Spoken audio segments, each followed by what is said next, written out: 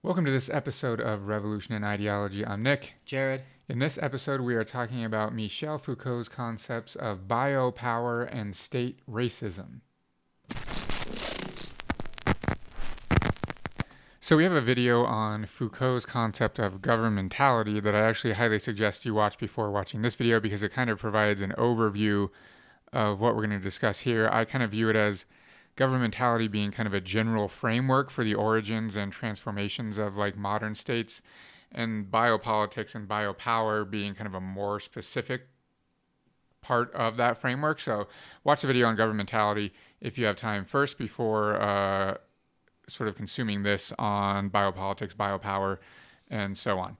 We're using two resources for this video, though really only one, and the main one is a lecture given on March 17th in 1976 that you can find in a collection of Foucault's lectures titled Society Must Be Defended. This is where he covers biopower and his unique concept of state racism, which is why we're using it, because we want to talk about state racism. He then goes on and covers this in depth in subsequent lectures. I think this is the first lecture where he actually uses that term and concept. But we're using this one because that's where he talks about state racism. He also talks about this extensively in The History of Sexuality, Volume 1, Part 5, which is titled The Right of Death and Power Over Life. He covers biopower in depth there as well in his book, and he really talks about sexuality and sex and how it is a political topic also sort of in that part of that book. So that's worth reading as well. We'll post links in the show notes to both of those resources. So what is Foucault trying to achieve here in this lecture and with these concepts? This is kind of an overview of his goal. He says, quote, "I would now like to show you how, while the theme of race does not disappear, it becomes part of something very different, namely state racism." So his whole goal for this lecture and how he finishes it out, which we'll get to obviously, is talking about racism and specifically state racism, how it comes into being and functions and what its role is. Foucault's general thesis is that between the 17th and the 19th centuries, the way that states held power over the individual lives and the collective lives of their populations went through a transformation which resulted in what we now know as the modern state, modern politics. Here's a paragraph by Foucault that kind of sums up his whole sort of thesis here. He says, quote, "And I think that one of the greatest transformations political right underwent in the 19th century was precisely that. I wouldn't say exactly the sovereignty's old right to take life or let live was replaced, but it came to be complemented by a new right which does not erase the old right, but which does penetrate it, permeate it. This is the right, or rather precisely the opposite right. It is the power to make live and let die. The right of sovereignty was the right to take life or let live, and this new right is established, the right to make live and let die." It's important to know, if you're doing this reading, that Foucault refers to a sovereignty as sort of a state before the birth of the modern state. So he says the sovereignty had the power to take life or let live, but he says the modern state, biopolitics, is the right to make live and let die. So that will become important in a second when we talk about biopolitics. Anything so far? No, I want you to keep going. Obviously, I'm going to, as the history guy, I'll throw in some historical examples, but I think you want to flesh this out a little bit further before we start digging into some things like what we see in colonial America, right, with Virginia legislation and things like that at the House of Burgess level. Also, maybe a little bit of how like scientific racism is then used by the state in this era. I'm assuming Foucault's going to talk a little bit about that. Okay, so I'll let you keep going before I chime in with that. Okay. So he says that the government has power over life in two different yet related ways. The first takes place at the anatomical level, so the individual body. The second takes place at the biological level, so the level of the species overall. He calls the first anatomopolitics, so anatomic, and the second biopolitics or biopower. So this is where that term comes from. Anatomopolitics functions through the discipline of bodies. So this term discipline is important here, and if you know anything about Foucault, you know very clearly he's all about that. So anatomopolitics functions through the discipline of bodies at the individual level. Biopolitics functions at an entirely different level. It is the governing of life at the level of population. So Foucault says, unlike discipline, which is addressed to bodies, the new non-disciplinary power is applied not to man as body, but to the living man, to man as having being, ultimately, if you like, to man as species. So anatomopolitics is disciplinary, while biopolitics is regulatory at the level of a population. Clearly, we'll have examples and go into this more in depth. So let's specifically go into anatomopolitics first. So this is the discipline of the human body at the anatomical level. He says, quote, in the 17th and 18th centuries, we saw the emergence of techniques of power that were essentially centered on the body, on the individual body. They included all devices that were used to ensure the spatial distribution of individual bodies, their separation, their alignment, their sterilization, and their surveillance, and the organization around those individuals of a whole field of visibility. There were also techniques that could be used to take control over bodies. Attempts were made to increase their productive force through exercise, drill, and so on. There were also techniques for rationalizing and strictly economizing on a power that had to be used in the least costly way possible, thanks to a whole system of surveillance, hierarchies, inspections, bookkeeping, and reports, all the technology that can be described as the disciplinary technology of labor. It was established at the end of the 17th century and in the course of the 18th. Then he continues, I would say that discipline tries to rule a municipality of men to the extent that their municipality can and must be dissolved into individual bodies that can be kept under surveillance, trained, used, and if need be, punished. So discipline and punishment takes place at the anatomic level, this anatomopolitics according to Foucault.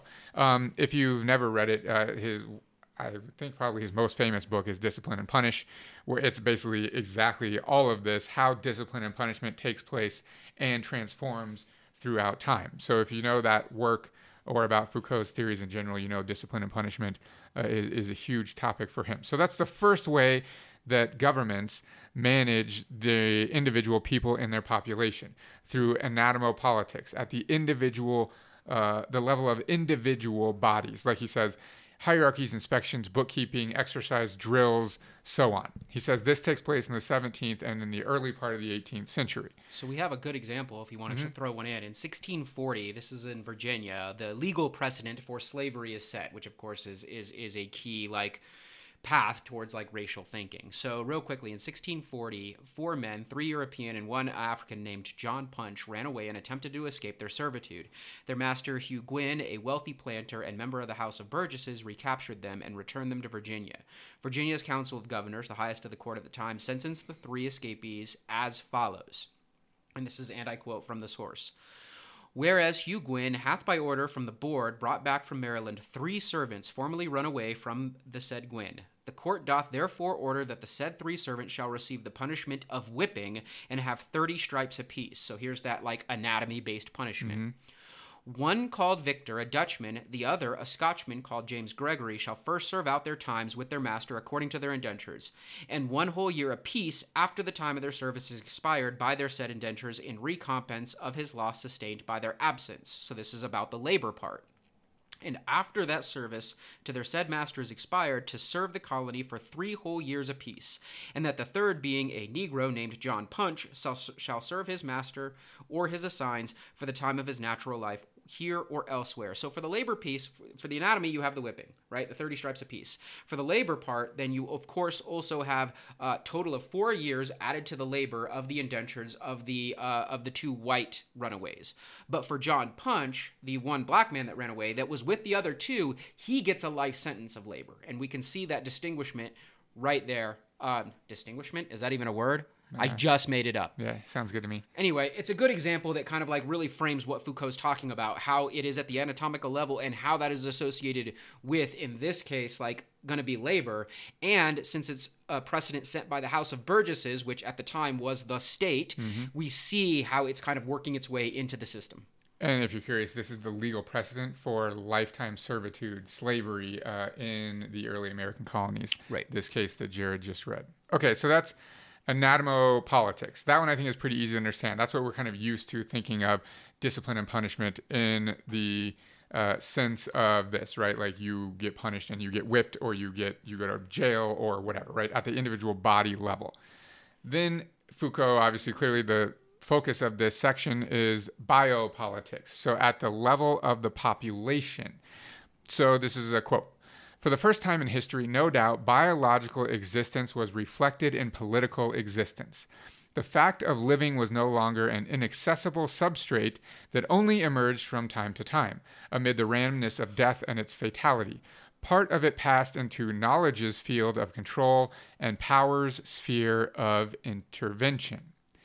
So we see, as a result of this transition in the way that power is dealt with and exists, that for the first time ever, biological existence was reflected in political existence. So we saw a merging of biology and sort of man at the level of species reflected in legislation and the way that states functioned. This is biopolitics and biopower for Foucault. He says there are also three domains of biopolitics, which we'll talk about specifically. He says, quote, biopolitics will derive its knowledge from and define its power's field of intervention in terms of the birth rate, the mortality rate, various biological disabilities, and the effects of the government. So let's talk about those three specifically, and Foucault explains in more depth. So this is the birth rate and the mortality rate. He says, quote, a set of processes such as the ratio of births to deaths, the rate of reproduction, the fertility of a population, and so on. It is these processes, the birth rate, the mortality rate, longevity, and so on, together with a whole series of related economic and political problems, which, in the second half of the 18th century, become biopolitics' first objects of knowledge and the target it seeks to control. So these things, the birth rate, the mortality rate, the lifespan, and so on, reflect a transition in the gaze of the government, which is key to Foucault's theory here of biopolitics. In addition to using discipline to control the behaviors of individuals, the government is beginning to track, observe, and intervene at the level of the population overall. One key here for Foucault in this section of his lecture, he talks about the field of medicine and the medicalization of society and of the population overall. Another one of Foucault's work is titled The Birth of the Clinic, also very famous. And this is what he tracks specifically in The Birth of the Clinic, is the origins of the field of medicine and the impacts this has on society and the state and government and power, and how that is an institution of power. And so for biopolitics, this medicalization of society is one of the institutions that the state uses to manage the people at the level of the population. First, I mean, obviously it makes me think of like forced sterilization policies that we talked about in a very recent episode. Please go back and check that one out about forced sterilization that took place in U.S. history and is allegedly, of course, taking place right now for those of you keeping track at home. But the other thing that got me to think about is, again, if we go back into history, we can actually see a forming state where this idea of birth rate and mortality, all of this kind of coalesces around the idea of race. So we're back in Virginia in 1691, and Act 12 of Virginia law states, and for prevention of that abominable mixture and spurious issue, which hereafter may increase in this dominion, as well by Negroes, mulattoes, and Indians intermarrying with English or other white women, as by their unlawful accompanying with one another, be it enacted by the authority aforesaid, and it is hereby enacted that for the time to come, whatsoever English or other white man or woman being free shall intermarry with a Negro, mulatto, or Indian man or woman, bond or free, shall within 3 months after such marriage be banished and removed from this dominion forever, and that the justices of each respective county within this dominion make it their particular care that this act be put in effective execution. That's perfect. And that's so good that we'll come back to that one, because he specifically later on talks about banishment as a form of this power. So we'll come back to that one. I mean, these are just like really, like, you cannot find more clear examples, especially from the dates that Foucault is talking about here. 1691, this is what he's talking about, 17th century. So he continues, these are the phenomena that begin to take into account at the end of the 18th century, and they result in the development of medicine, whose main function will now be public hygiene, with institutions to coordinate medical care, centralize power, and normalize knowledge. So governments begin to treat illnesses as something that affected a population rather than just as individuals. And the medical field has everything to do with that as well. So that's the first of the three domains of biopolitics: birth rate, mortality rate, and so on. The second of the domains is what Foucault calls various biological disabilities. So the government becomes concerned with the ways in which people, quote, fall out of the field of activity of capacity. So as a result, the government begins to regulate things related to accidents, sicknesses, and various quote-unquote anomalies, including old age and so on. And as a result, we see the transformation of, Foucault says, charitable institutions, which used to exist only within the church, now become to operate outside of being underneath the umbrella of the church, in addition to the first insurance programs, the promotion of individual savings, the creation of collective welfare programs, safety regulations, and so on. So this is just another example of the state beginning to function at the level of the population and viewing these things as issues of the population rather than just individual problems that people are having. So that's various biological disabilities, Foucault calls them. And the problem here is I don't even have a specific example in front of me for that one, but what it gets me thinking about is through, like, when we start getting through the 18th and 19th century, the growing eugenics movement and how Foucault that calls becomes... that out specifically. Oh, he does? Yep. Am I spoiling that? No, I wasn't going to talk about it, but he does talk about that. Okay. He talks about it more in the racism section, but 100%. Yep. And the third domain of biopolitics is the effects of the environment. So, quote, biopolitics' last domain is control over relations between the human race and their environment, the milieu in which they live. This includes the direct effects of the geographical climate or hydrographic environment, and also the problem of the environment to the extent that it is not a natural environment, that it has been created by the population and therefore has effects on the population. This is essentially the urban problem. So the government, in the third domain of biopolitics, according to Foucault, now begins to take on as one of its issues how the population relates to its natural environment and its man-made environment, and begins to regulate behavior around those things, which is interesting. We actually talked about this in depth in the governmentality episode about the forests and like so on. Or I mean, even during the industrial era, like ending like windows so you don't get distracted by what's outside, and prisons and honestly schools that are created now with like less and less windows to kind of like control and regulate these individuals, right, into, well, in this case, what we would argue is submission. I get that it's public school, but it is submission into like a state drawn up discourse. So, I mean, one of Foucault's famous terms is docile bodies, right, from discipline and punish, and how the state uses discipline and punishment to do exactly that, right? Then Foucault says there's three important aspects of biopolitics. The first is the population. Foucault says biopolitics deals with the population as political problem, as a problem that is at once scientific and political, as a biological problem and as powers problem. Go back to our episode on governmentality about the role of science in this. We'll talk about it more also coming up. The second important aspect of biopolitics is the nature of the phenomena that it takes into consideration. He just gave us some examples. He says the other important thing is the nature of the phenomena that are taken into consideration. You can see they are collective phenomena, which have their economic and political effects, and that they become pertinent only at the mass level. They are phenomena that are aleatory, like random, and unpredictable when taken in themselves or individually, but which at the collective level display constants that are easy or at least possible to establish. And they are finally phenomena that occur over a period of time, which have to be studied over a certain period of time. They are serial phenomena. The phenomena addressed by biopolitics are essentially aleatory events that occur within a population that exists over a period of time. So think about this. Anatomopolitics can deal with individual occurrences with individual people and policing, disciplining, and punishing people at an individual level.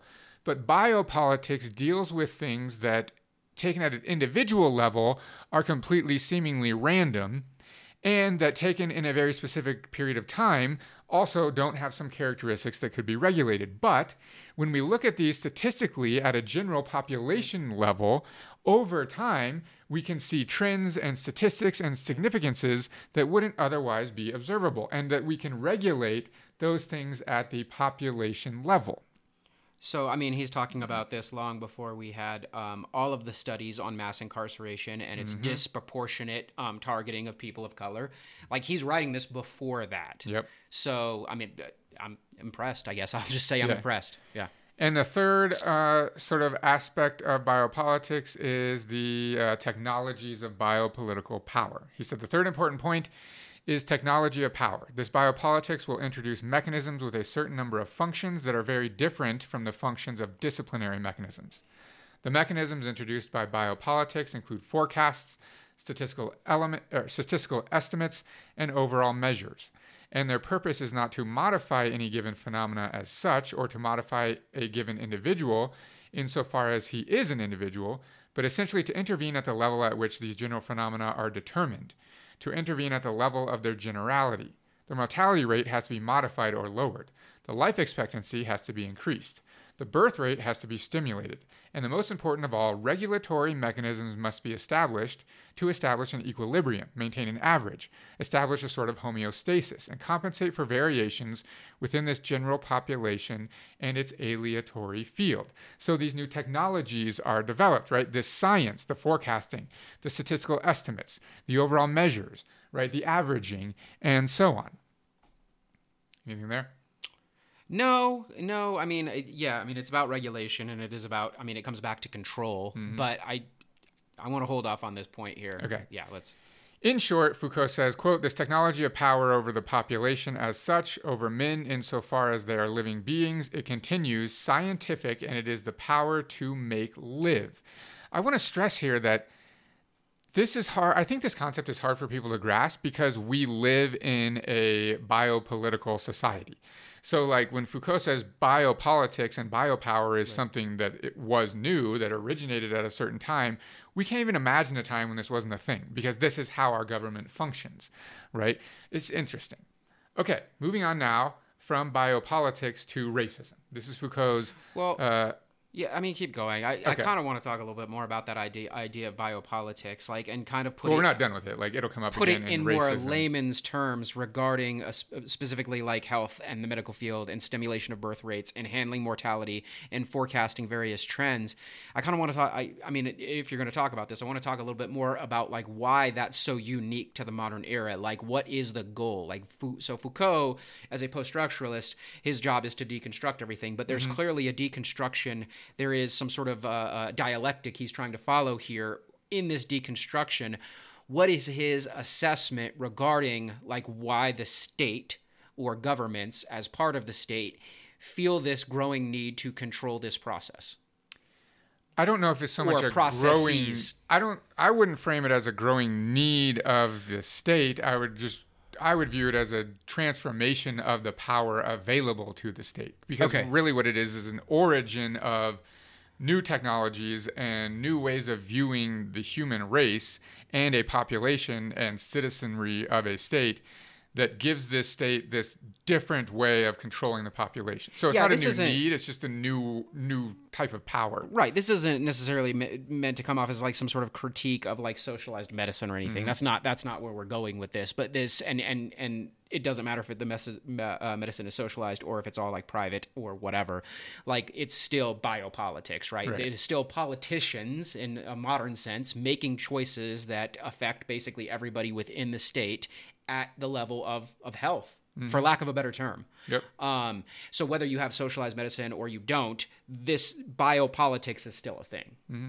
And we still end up falling subservient to those in positions of power, making choices for us about the way we live, for lack of a better term. Yeah, for sure. No, I think that's a really good point, is that, yeah, I like the way that you asked that question, because it's not as if the state had a new need to manage the population. Right. This technology of power originated as a result of science and statistics and a different way of viewing the world. And so they made use of it, right? And he talks about extensively the difference between the way that the sovereignty ruled people's lives and death, and how the modern state rules people's lives and their death. And he says the modern state does it biopolitically. That before, under a sovereignty, the sovereignty could really control it only by going to war. So they would basically force you to at least face the possibility of death or via punishment. Mm. That was basically it. You could have like the death penalty, right? Capital punishment. And that's the only ways that they could really manage people's lives. And the new modern state can be biopolitical. It can use biopolitics to manage people's lives in much, much different, and Foucault argues, novel ways that came about in the 18th century that weren't a thing before that. That coincide with other technological advances. Yeah, science and so on. Yeah, statistics and sociological and psychological and medical methodologies and etc. Okay, now let's talk about Foucault's definition of racism, which is really where we want to focus. We're not done with biopower. We'll still keep talking about it as we talk about racism. But Foucault really wants to answer this question. He says, given that this power, he's talking about biopower, this power's objective is essentially to make live, how can it let die? How can the power of death, the function of death, be exercised in a political system centered on biopower? So the question is basically, this form of power, this biopower or this biopolitical modern state, if its entire goal is to manage the life and the right to life of a population, how can it possibly kill? How can it possibly have power over death? How can it possibly manage the death of or cause the death of individuals? And he says, it is, I think, at this point that racism intervenes. The modern state can scarcely function without becoming involved with racism at some point. So for Foucault, racism is the mechanism which develops in the modern state to justify killing. Now, I want to stop there before we go into Foucault's explanation in depth. I think this is hard for people to understand as well because people assume that racism has existed basically since time immemorial, that there were always people fighting and killing other people on the basis of the color of their skin.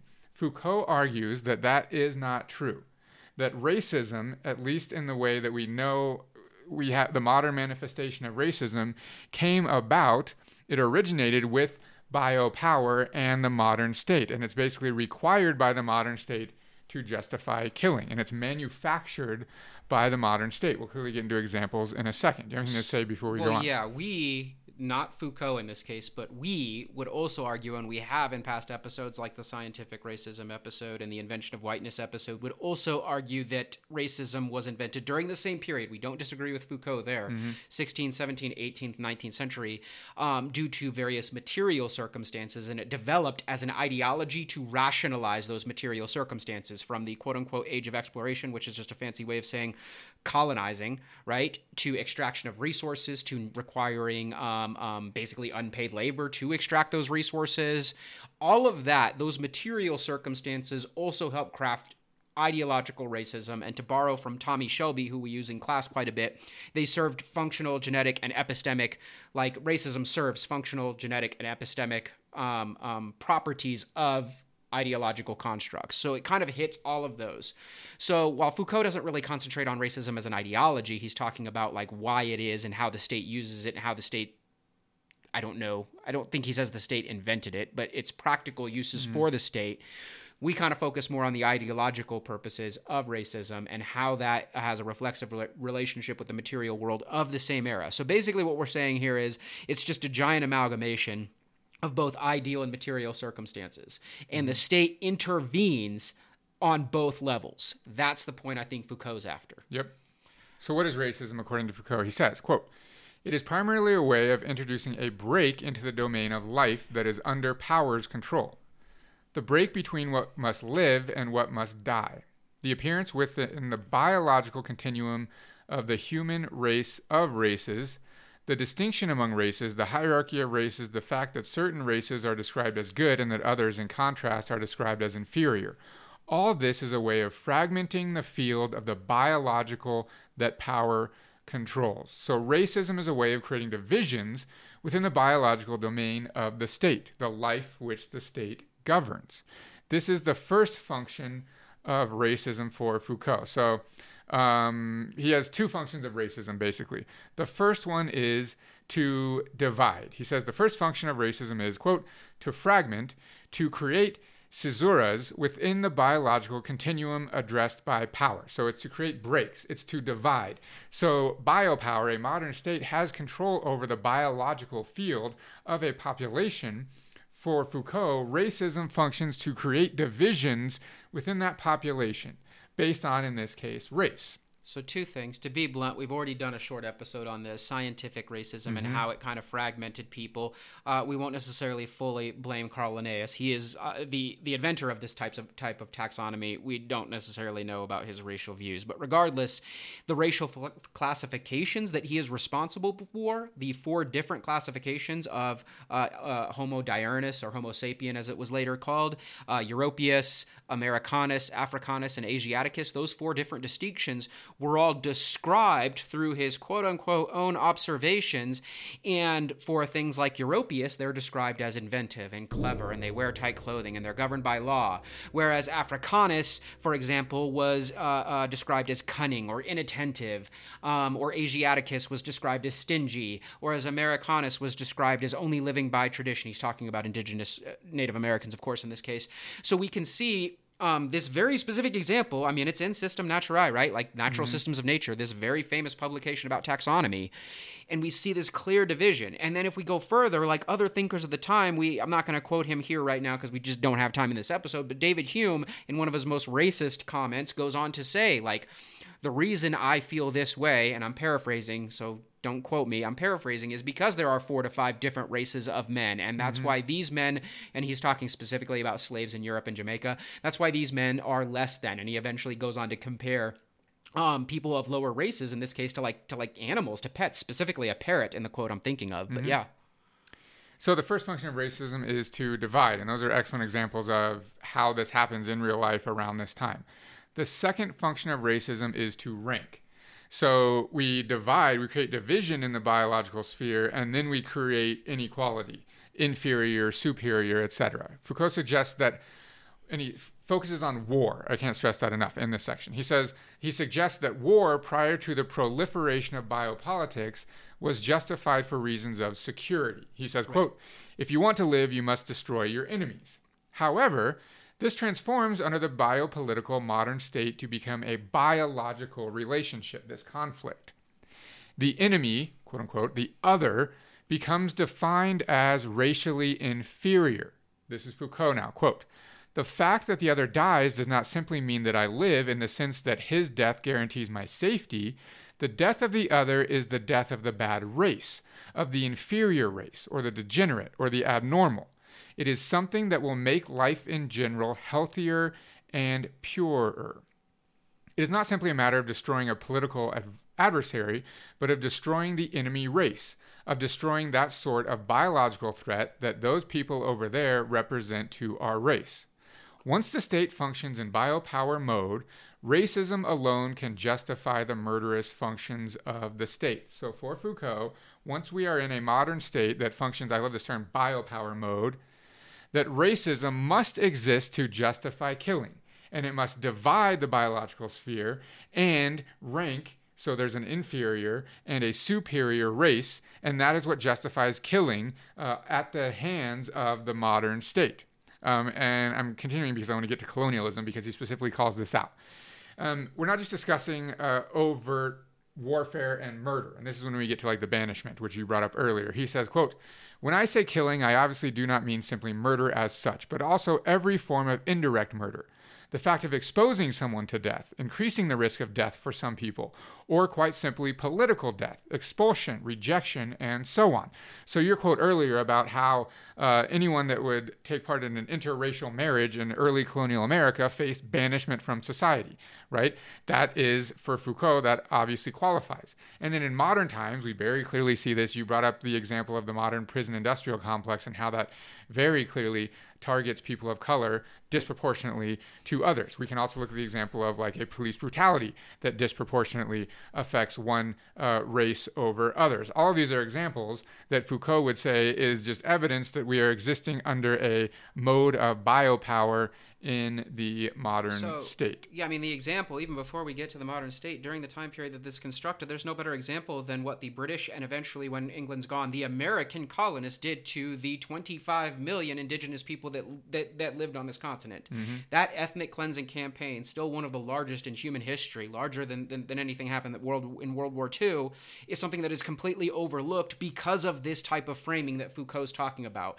The literal banishment in one case that we all know about, but we refuse to call it what it is, the Trail of Tears, for example. That's banishment. That is forcing thousands of individuals, of which as many as a third to a half, I've seen estimates as high, die along the way. Now, did those soldiers that were forcefully marching murder them? Well, in a couple cases, yes, but not the vast majority. Most died due to the banishment, the exposure. I mean, yeah, what he says, right? Expose them to death. That's exactly what they did. So that is ethnic cleansing by every definition, and it fits exactly in this timeline and in the discourse that Foucault is trying to deconstruct right now. So that's a perfect lead into the next quote, because he says, state racism originated first with colonial projects. That was me. This is Foucault. Quote, racism first develops with the colonization, or in other words, with colonizing genocide.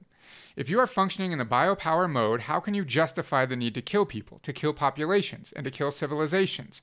By using the themes of evolutionism, by appealing to a racism. So Foucault says exactly what Jared was just talking about, that the first colonization projects, and genocide specifically, really were a result of beginning to function in the biopower mode and at the biological level, dehumanizing and I like the term pseudo-speciation, right? Taking human beings and dividing them up into different species where you're completely dehumanizing people of a different race. And you're doing this at the biological level and at the population level, right? So it's them over there, right? The indigenous and the whites and so on. Is there anything to add to that one?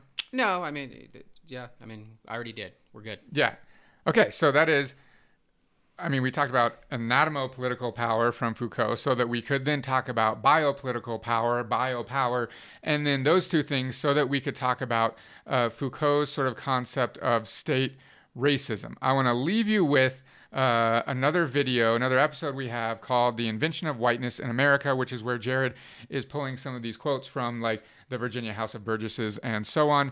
We explain in depth there, I think it's a really good example of this time period and how the state legislated racism. And this is basically the origins of racism in early colonial America that very clearly have ramifications that exist to this day. But it's how in the Virginia House of Burgesses they literally invented racism, and is the first ever in what would become the United States the use of the term white to define a group of people. It was in that specific quote regarding who gets to marry and procreate with who. It was the first time white was used in actual legislation. Yeah, if you're curious, in what became the United States, the first ever time that white is legally referred to, it's talking about interracial marriage and specifically banning interracial But even back marriages. in Jamestown with that first set of runaways that are all caught, and the two European men get a much lesser sentence than the African that ran away, John Punch. Exactly. That's where we start to see these precedents set. Yeah. So check out that video. I'm Nick. Jared. Later.